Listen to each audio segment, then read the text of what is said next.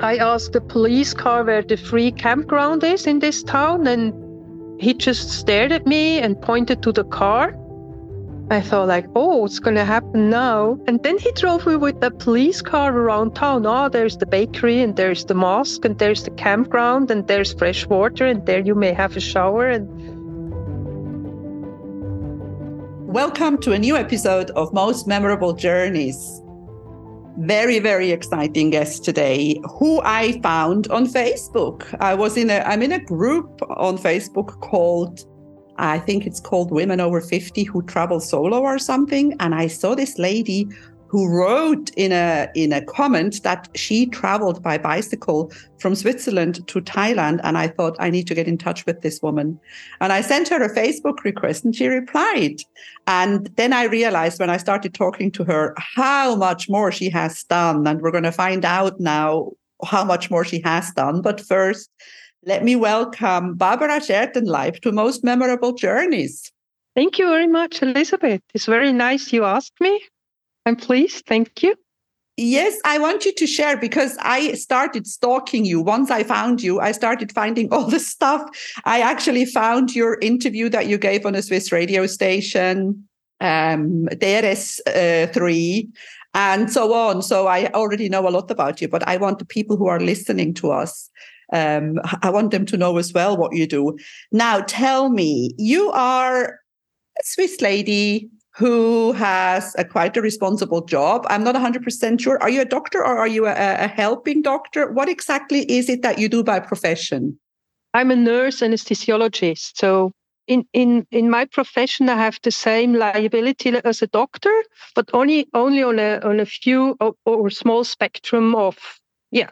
So you put people to sleep? Yes, that's what I do. And you make sure that they sleep well? I hope. I always induce the anesthesia with a suggestion, which I once did a hypnosis course. So I always ask them, what do you like more, the sea or the mountains? And if they say both, I always put them in the Pyrenees. So they're on a mountain and look down on the sea, and I let them sleep with all the feelings, the smell and the view and the touch and the warmth.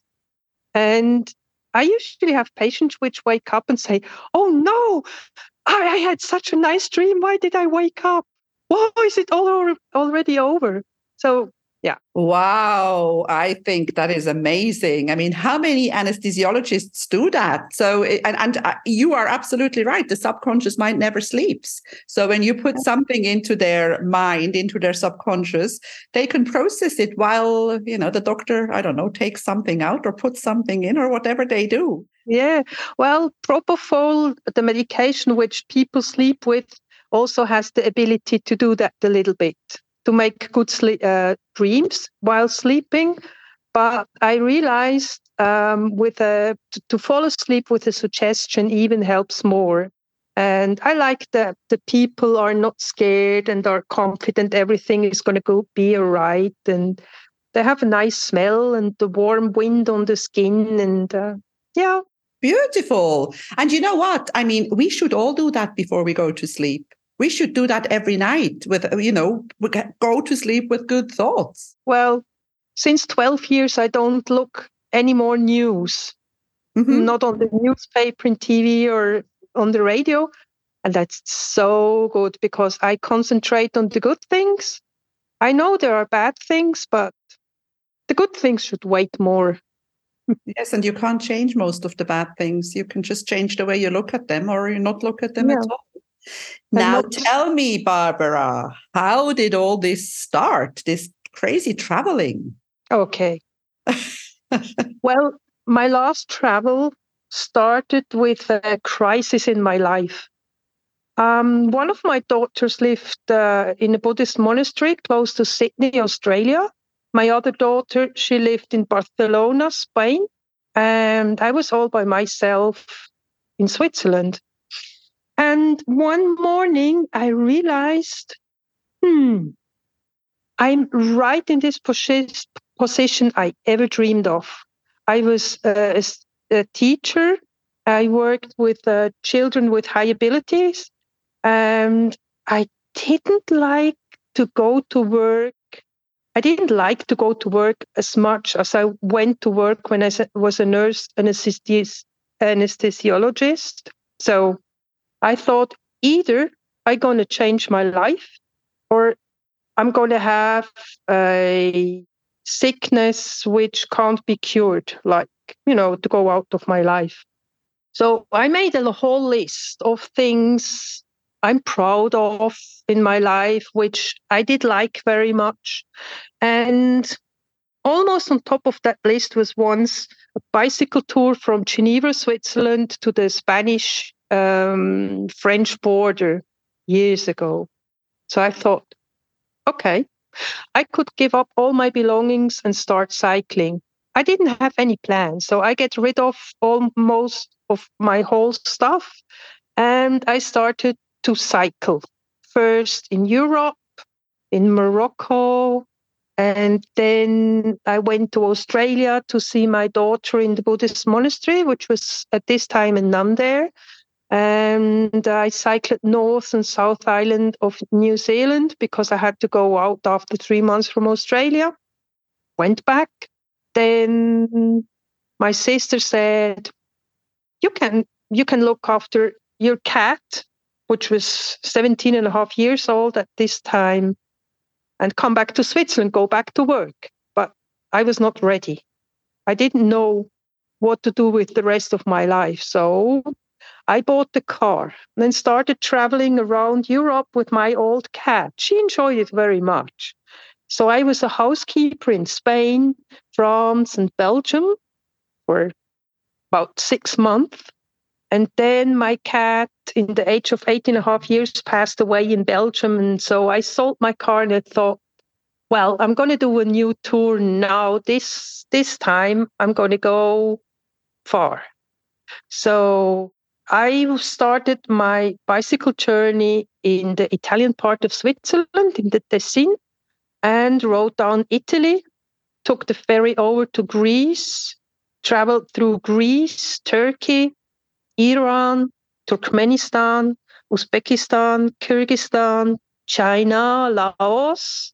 And when I was in northern Laos, my daughter, which lived in Australia, said, well, I'm going to go back to Europe. I want to study. Then I thought, okay, then I will end up in Bangkok, which the possibility to fly out are great. So, and on this journey, I found the meaning of life, what I want to do in my life. And that was the most important thing. That's a lot. We have to go back to a lot of the things that you just said because there's a lot to digest. That's like that's a big adventure in a nutshell. I want to go back to one question. You wrote a list of the things that you are proud of. And I think that's something that we should all do once in a while, and find out that, because that's how we find out our purpose. Yeah, it could be. It was like a parachute for me because I fulfilled my wishes in my life. And if you run out of wishes, what's the meaning of life? Yeah. You lose it because there's nothing to dream of or to reach or whatever. And that makes life very hard. Yeah. So, yeah. That was and my I think we should never stop wishing things. I think you had reached a point where you didn't have anything to wish and you knew deep down that's not a good moment. That's not a good position to be in. You wanted to have wishes again and dreams, and you started creating them and making them. But another question that I wrote down here is, how did your daughter end up was it her, did she had she this wish to go to be a Buddhist, what do you call a nun? Yes, I was just going to say, what do you call a female monk? A nun. Yeah. Because she must have had quite an interesting upbringing by an interesting mother to have the desire to do something like that. Yeah. Well, when she was 4 years old, she wished for her birthday a pan flute. And when she was 7, she started to play the violin. And when she was in 4th grade, she started to play the piano. And she wanted to do more and more music because her frustration she had in her school history, she, how can I say, her relief was the music. So she wrote the piece for, I guess it was violin, viola, cello or something. Then I went to the Conservatory of Music with her and asked the chief, what can I do for her? So he said that this piece she wrote is perfect. So she started to have lesson in composition. And she always wanted to become a film music composer. And she almost reached that goal, but with the school she did, they went once, I think it was a weekend in a Buddhist monastery, and it just pulled her in. So she left the school, to become a Buddhist nun, and that's what she did. So I think she was also looking for the meaning of life. And after 5 years being a nun, she said, well, I want to study. And that's what she did. What did she study? She studied medicine. That's amazing. That is so amazing. But that also shows me that young people need to take their time until they decide what to study. I think that's a perfect, she had time to think what she really, really wants, because at the age of 18, 19, they have to decide what they want to do for the rest of their lives. And they are most of the time not ready to know. They don't know. And I think they should also have the courage to change. When they start something and they realize that it's not what they wanted, they should change. Yeah. Well, I support that, because for myself, I have 4 professions, 4 certificates, and who else would appreciate what she did than me, which I really couldn't make up my mind what to do in my life. So I always switched around a little bit. But that's totally fine. Look at you. I mean, all the stuff that you've done, you don't have to do, or nobody has to do the same thing all their lives. I think it's a stereotype idea that we have to start a profession at the age of 20 and do it until we're 63 or 5. And then, I don't know, it's just not everybody is the same. You're doing the right thing. Yeah. And I think a lot of people in the age of like around 50, 45, they go into a change of their life and they start new studies or looking for other opportunities. And that's fine. Mm-hmm. If somebody wants to do that, that's fine. If somebody doesn't want to do it, that's fine too. Everybody should make themselves happy. What else is the sense of being alive? It's called respect. It's called respect for what other people do, I think. And if we had more mutual respect in the world, we would have less problems. Yeah. So let's go on that tour. I mean, I'm not going to talk about the trip with the cat and, you went to within Europe. That is all exciting, but I want to go on that bicycle tour. So Italy, down Italy. Okay, that's okay. I can live with that. Many people do that. But another question before we go into it: did you always like to ride a bike? Are you a bicycle person? Yeah, because raising my child as a single mother, I didn't have a lot of money, so I rode my bike to save money. I became a vegetarian because meat was just too expensive, and to say I'm a vegetarian is much easier than to say I don't have enough money to buy meat. Okay. Riding my bicycle, that's because for me, the bicycle is the right speed. On a car, I would be too fast and I would block myself off if I see something beautiful to stop and watch it. And to walk, it's some kind of slow, but the bicycle is just the right speed. Wow, that's amazing. And I agree with you, because sometimes when you're in a car and you see something beautiful, you can't stop because there is no place to pull over. But with a bicycle, you can stop wherever you are, whenever you are. Never thought of that. And when you're riding in a car, it's just a thought. When you see, there was a deer, and the thought goes like 3-4 seconds, and maybe later on, I saw a deer, but that's it. But when I'm riding a bicycle, I just stop and stay for 5 or 10 minutes, and I can see the deer and feel the wind on my skin and smell the surrounding. Yeah, and just It's enjoy the moment. and using all your senses. Yeah. It's including all the senses. Yes. Now, Italy, you went to Greece. Again, lots of people in Greece ride bicycles. Not so many really, but then Turkey. How was your experience? Because you went through Turkey because you ended up in Iran. How was Turkey? What was the experience in riding a bicycle in Turkey? Oh, being called every 5 kilometers. Hey, chai, chai. Oh wow! Offering you Oh tea. yeah. Yeah. But you can't join 12 chais in a day. And Turkish is some kind of hard language, so I only know about 10 words in Turkish language. I can't remember it very well. But I think that's worldwide. They always ask you where you come from, where are you going to go to, what do you have, what are you, and yeah, Turkey. I remember sleeping at gas stations.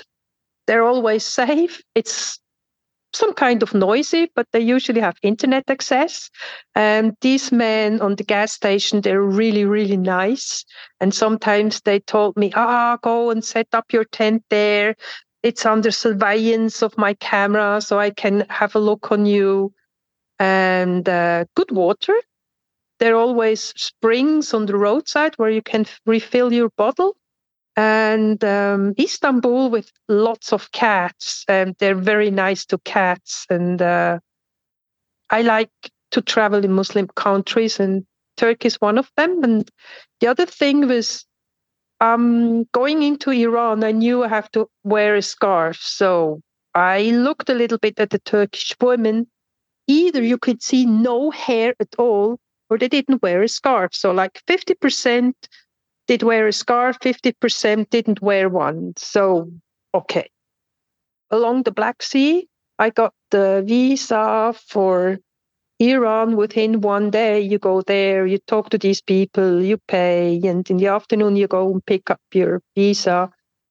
And really, what's funny too in Turkey, you pass a town, there are 12 shops, they only sell tea. Tea, tea, black tea, tea, tea. Next town, they only sell these jars to brew some tea, but no tea. In the next town, oh, well, they may sell some sort of herbs, but they don't exchange it. So it's really funny. There are always like hotspots of things you can buy. That's amazing. I actually never thought. So you, all this time you slept in a tent? Yeah, most of the times. Yeah. It's it's cheap, and as soon as I close the zipper, I'm home. That's Because it amazing. always looks the same. And then you went into Iran. Let's talk about Iran, because my daughter traveled in Iran 4 years ago for 6 weeks, and she absolutely loved it. What's your take on Iran? Well, Iran is an 11 out of 10.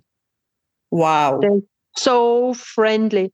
You come into Iran, and a lot of people say, welcome to Iran. It's so nice you visiting my country, so you can see we're not these bad people like everybody says we are. And in Iran, they have a social system. It's called Taruf. Taruf. I think, except of Iranians, nobody's going to understand that. So one of the first days I went shopping and I wanted to pay. I asked how much, and they said, "Oh, no, no, no, no, no, no, no, no, no, no, no, no, no, no, no." I said, "Yeah, I want to pay." "Oh, no, no, no, no, no, no, no, no." And after asking for the third or fourth time, I left the shop without paying. And I felt some kind of, I don't like it. I want to pay what I need. Mhm. And then somebody told me that this is Taruf. And in Iran, don't accept if somebody invites you for food, stay overnight. you have to deny it for at least 4 or 5 times. And if they keep asking you, you can say yes. So if you Ah, invite an Iranian, oh, let's go and have a cup of coffee, they will say no. But they may be disappointed because you don't don't keep ask asking. again. Mm-hmm. And it makes themselves worthier if they give something, or it makes themselves really, I don't know really how it works. But one day I met at the Turkish Iranian border. Che, he cycled from Amsterdam to Hong Kong back home.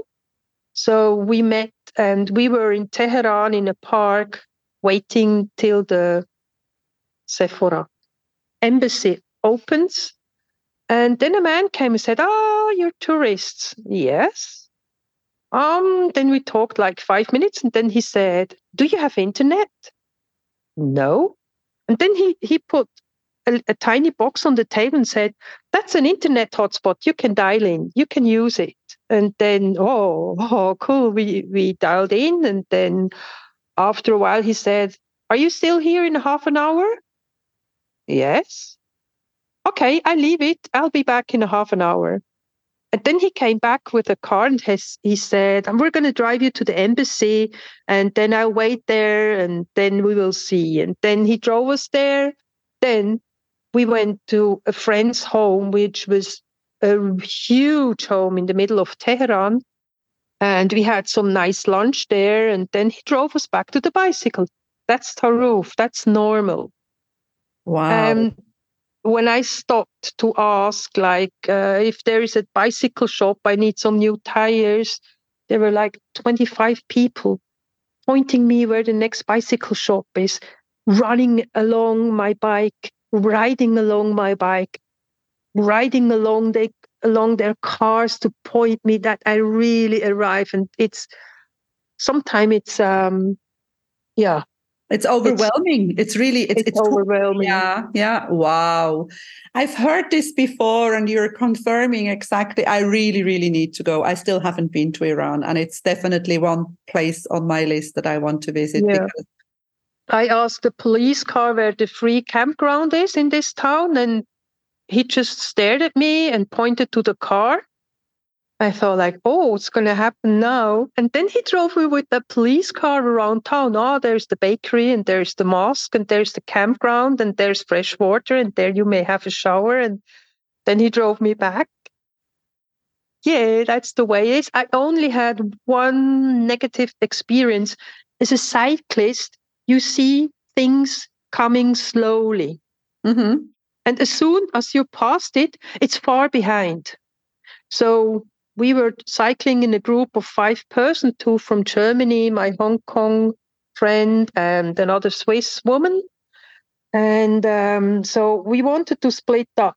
The German guys wanted to go ahead, and we wanted to camp, stay overnight somewhere. And all of a sudden, a car stopped, and a very aggressive man came out of the car, and some sort of policeman or person in a uniform. I couldn't talk so much Farsi at this time because that was the first week. And then he checked the passport on the two German guys, and I only heard borro, borro, which is a very rude way to say go away. Mhm. Mhm. And then he came over to us and asked us to leave too. We thought, like, whoa, what's happening here? So they drove behind us for about 10 kilometers. Then we stopped and I tried to explain to that policeman or to that aggressive man that my friend from Switzerland, she was a little bit elderly and, well, had a little bit of overweight, that she can't cycle anymore. Mhm.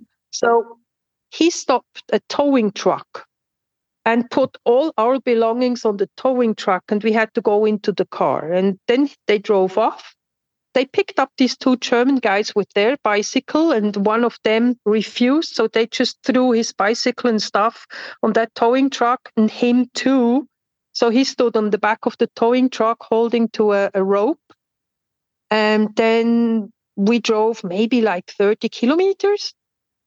And then they stopped again, and there were, I guess it were 3 policemen on motorcycle, and we had to go again to leave. But there was the only and first rain in Iran I experienced, and I drove as the first of the group. I drove through that town, and because of the rain, there was a shop with carpets. He opened the door to his magazine, It's and shop. he waved us in. So all of us 5 cyclists went in. He closed the door again. The policemen were gone because, well, on a We're bored motorcycle. of you by then. Yeah. Yeah. And then we could stay overnight. He fed us, and next morning we could leave again. So to see probably what was happened, because there were some atomic power plants. Okay. And So you were not supposed to be there, but you didn't know. Yeah. yeah. Right. Let's go to this. Which one is the first? Turkmenistan. What's the sequence? Turkmenistan, Kyrgyzstan, and then Turkmenistan. yeah. Turkmenistan is a very, very, very closed country. You only can get a 5 days visa without the guide. But we left Iran in the morning at 8 o'clock to be the first when the border opened, and we could leave Turkmenistan at 12:30. There's a half an hour of change of the Time time. difference, yeah. But it took us 4 hours to go through that border. They checked, a doctor checked our health, they x-rayed everything, and then we had to pay again some fees, and then finally we could leave, and they didn't speak any English almost. And when we could leave, a really beautiful lady came and said, in a perfect English, "Welcome to Turkmenistan. Do you carry guns?" And my friend, he said, "Oh no, we are cyclists." And I said, "Oh," I just started to laugh, because like 4 hours of examination and then this question. Yeah. Oh no. And Turkmenistan had the baddest roads I ever experienced. They're not roads, they're just gravel roads and sandy roads. And when you pass a bridge, they usually have big, big holes, like 2, 3 meters long and like 40 centimeters wide, where you can look down in the water. And a lot of trucks drive alongside the road because they make a sandy piste to ride along. Yeah. But the Turkmen people are very shy, very friendly, very beautiful. And another thing is, like, maybe 80% of that ride was desert. Mm-hmm. Oh, I have to tell you a story about the desert then. And the water is a problem. And once a farmer gave me his precious water, and I looked at it and I saw like 150 mosquito larvae moving in that water. And I said, "Oh, thank you very much." And you have to be at the border before 2 o'clock in the afternoon, because there again is a time change, and Uzbekistan only will close the border at 4 o'clock. So Turkmenistan, it was only 480 kilometers, but pretty strenuous because of the conditions. And you see a very nice bush in the heat in the middle of the day, and you think, "Ah, that's so nice to sit under the bush." But the leaves are they are they are in a shape to the sun where there's no shade. Turned. Yeah. Yeah. Yeah, they're turned like, Yeah. so there's not a lot of shade. Me mostly drove from like 5 o'clock in the morning till maybe 11, Uh-huh. and then from like 4, 5 o'clock till midnight. So Mm-hmm. we made only 120 kilometers a day, but it was beautiful. Mm-hmm. And yeah. But you didn't. Your time was limited because of your 5-day visa, and that. So it was quite. You were were in a hurry. You didn't have any time to waste. Yeah. And then into Uzbekistan. Into Uzbekistan, we just dropped past the border on the ground and slept a few hours because Turkmenistan was really strenuous. Yeah. Same procedure again, X-ray, medical check. And then, Uzbekistan has a lot of cotton in plants. That's the funny thing with Uzbekistan with the water.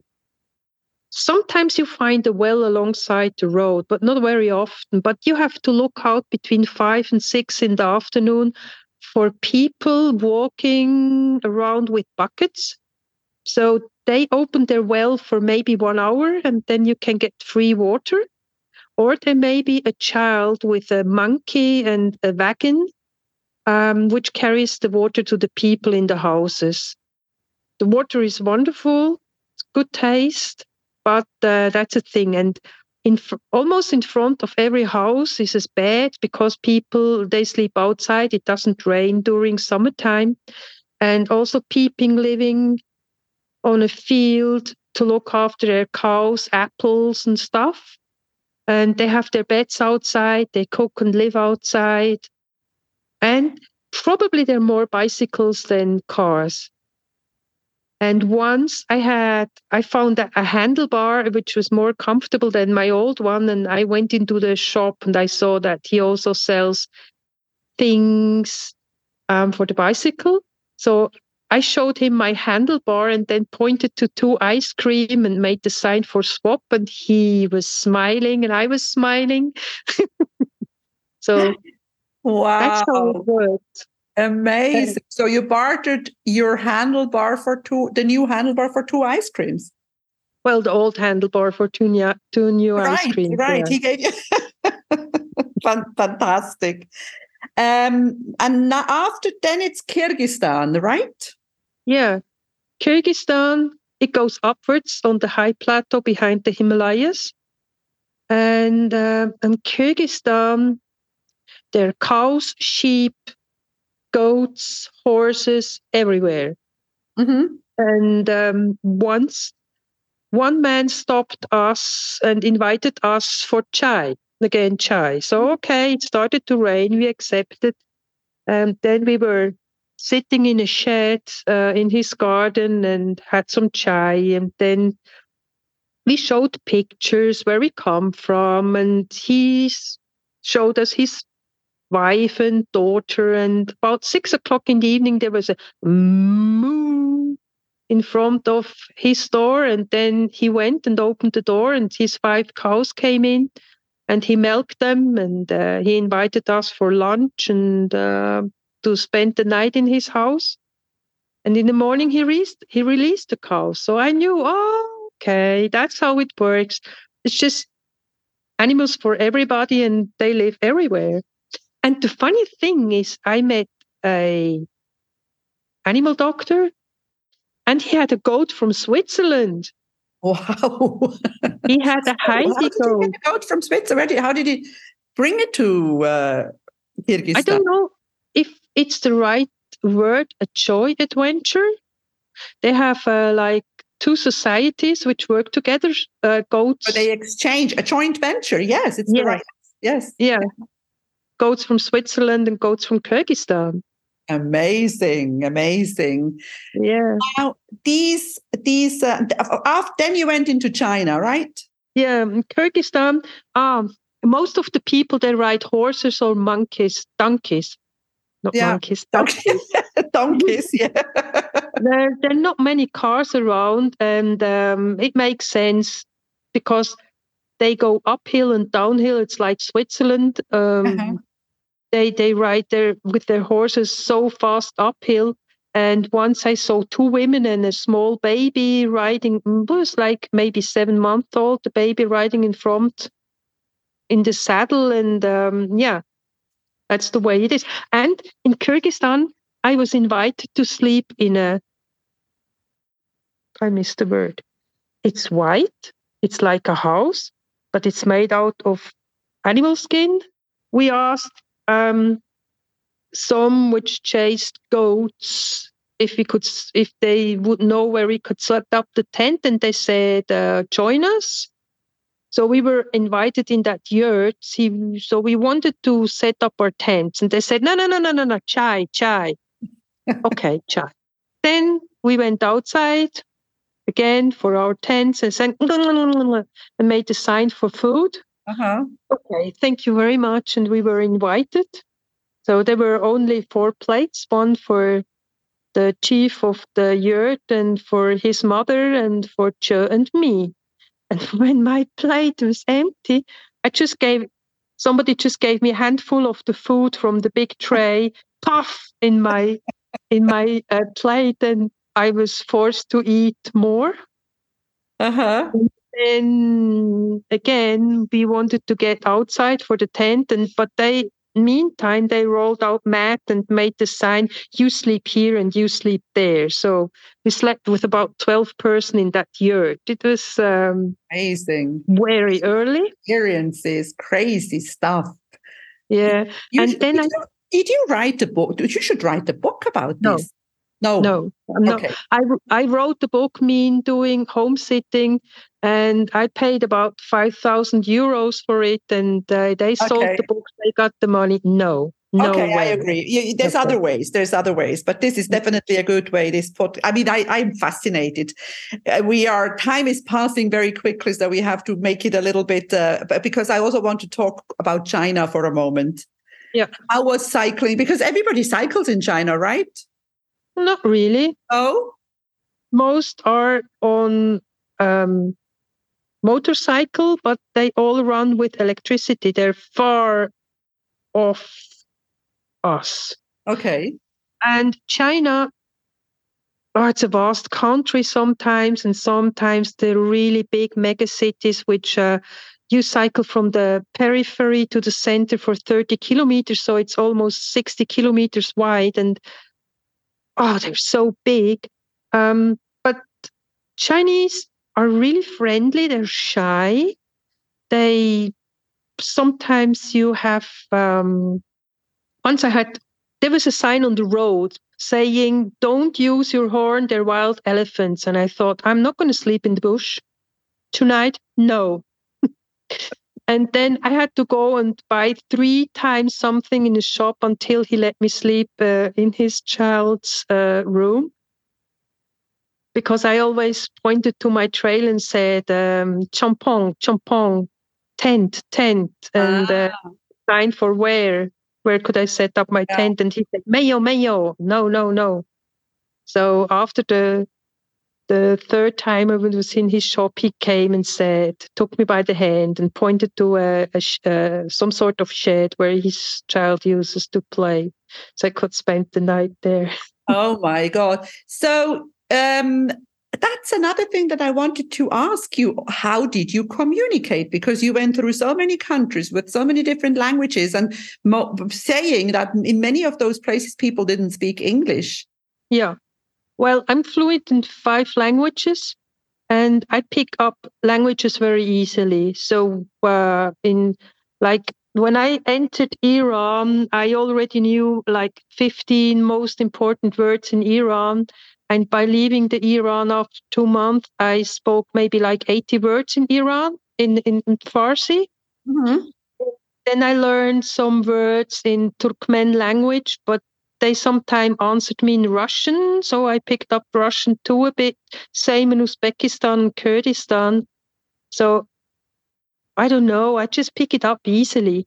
Mm-hmm. And Chinese is hard too, because they have 4 ways of pronunciation of a word. So if you say yen, it means shop. And if you say yen, it means sky. And I know a few signs. Yeah, I know a few signs. You have to know a few signs, like the stop sign or the sign to find the women's toilet, not to enter the men's toilet. And but there's some really difficult words, like in Chinese, Switzerland is rushe. It took me a week to pick up that word. Rushe. But doesn't sound like Switzerland at all. But do you agree with me? I always say that I think, do you agree with me that if you want to communicate, if you want to understand each other, you can, whether it's by sign language, with a smile, a few words. And I think as a traveler, you should always make an effort to know a few words and not expect those people to know yours. Once I had in the operating theater parents from Tibet, which were raised in China. They couldn't speak any English or German. And after in our hospital, mommy can keep her baby on her chest during the whole operation. And the baby had it's not fluid, it looks a little bit like cheese from the uterus in its eye. And then the husband pointed on that and said, and I said, may you want to? No problem. And then he said, "thank you." And I said, "Puyung set, you're welcome." And then he was like, "Oh, she speaks Chinese." And that just makes all the difference, doesn't it? Yeah. In so many situations, I think it's so important to make an effort and to make it a point to understand each other in this world. I think that is. And I think the body language worldwide, there are a few gests which really are global, except of Thailand. They don't read body language. It just doesn't work. Mm-hmm. It's so funny. It doesn't work in Thailand. But yeah, on the rest of the world, that's okay. So I want to ask you, because I know you after China, you went to just a quick one about Thailand. How was cycling in Thailand? And then you flew home from there. Yeah. Well, Laos was more beautiful. There is, in the north of Laos, there is not a lot of tourism. Mm-hmm. And once I slept in a really, really small town, about 5 houses, and I kept playing with the children, and they wrote my name in their language. I wrote their name in my language. And then I pointed to the hose, because around 5, 6 o'clock in the evening, people go and have their daily wash on a hose, usually at the entrance or somewhere in the town, everybody naked. And they shook their head and pointed to another way. So they let me down to a creek, and a woman sat in the creek and did her washing of the clothes. So I thought how I'm going to undress? Am I going to be naked or not? And all the children had their flashlights pointing at me. And so, okay, I decided to keep my bra on and my pants. And then the woman shook their head and made the sign of taking away the clothes. And then, okay, I went naked. And then she handed me her soap and thank you very much. And I gave it back. And then she handed me her toothbrush and I shook my head. And the kids, they were giggling all the time. And then all of a sudden she shouted at the children, and then all the flashlights went out except of one, and that was very discreetly pointing to a little bit an edge. Okay.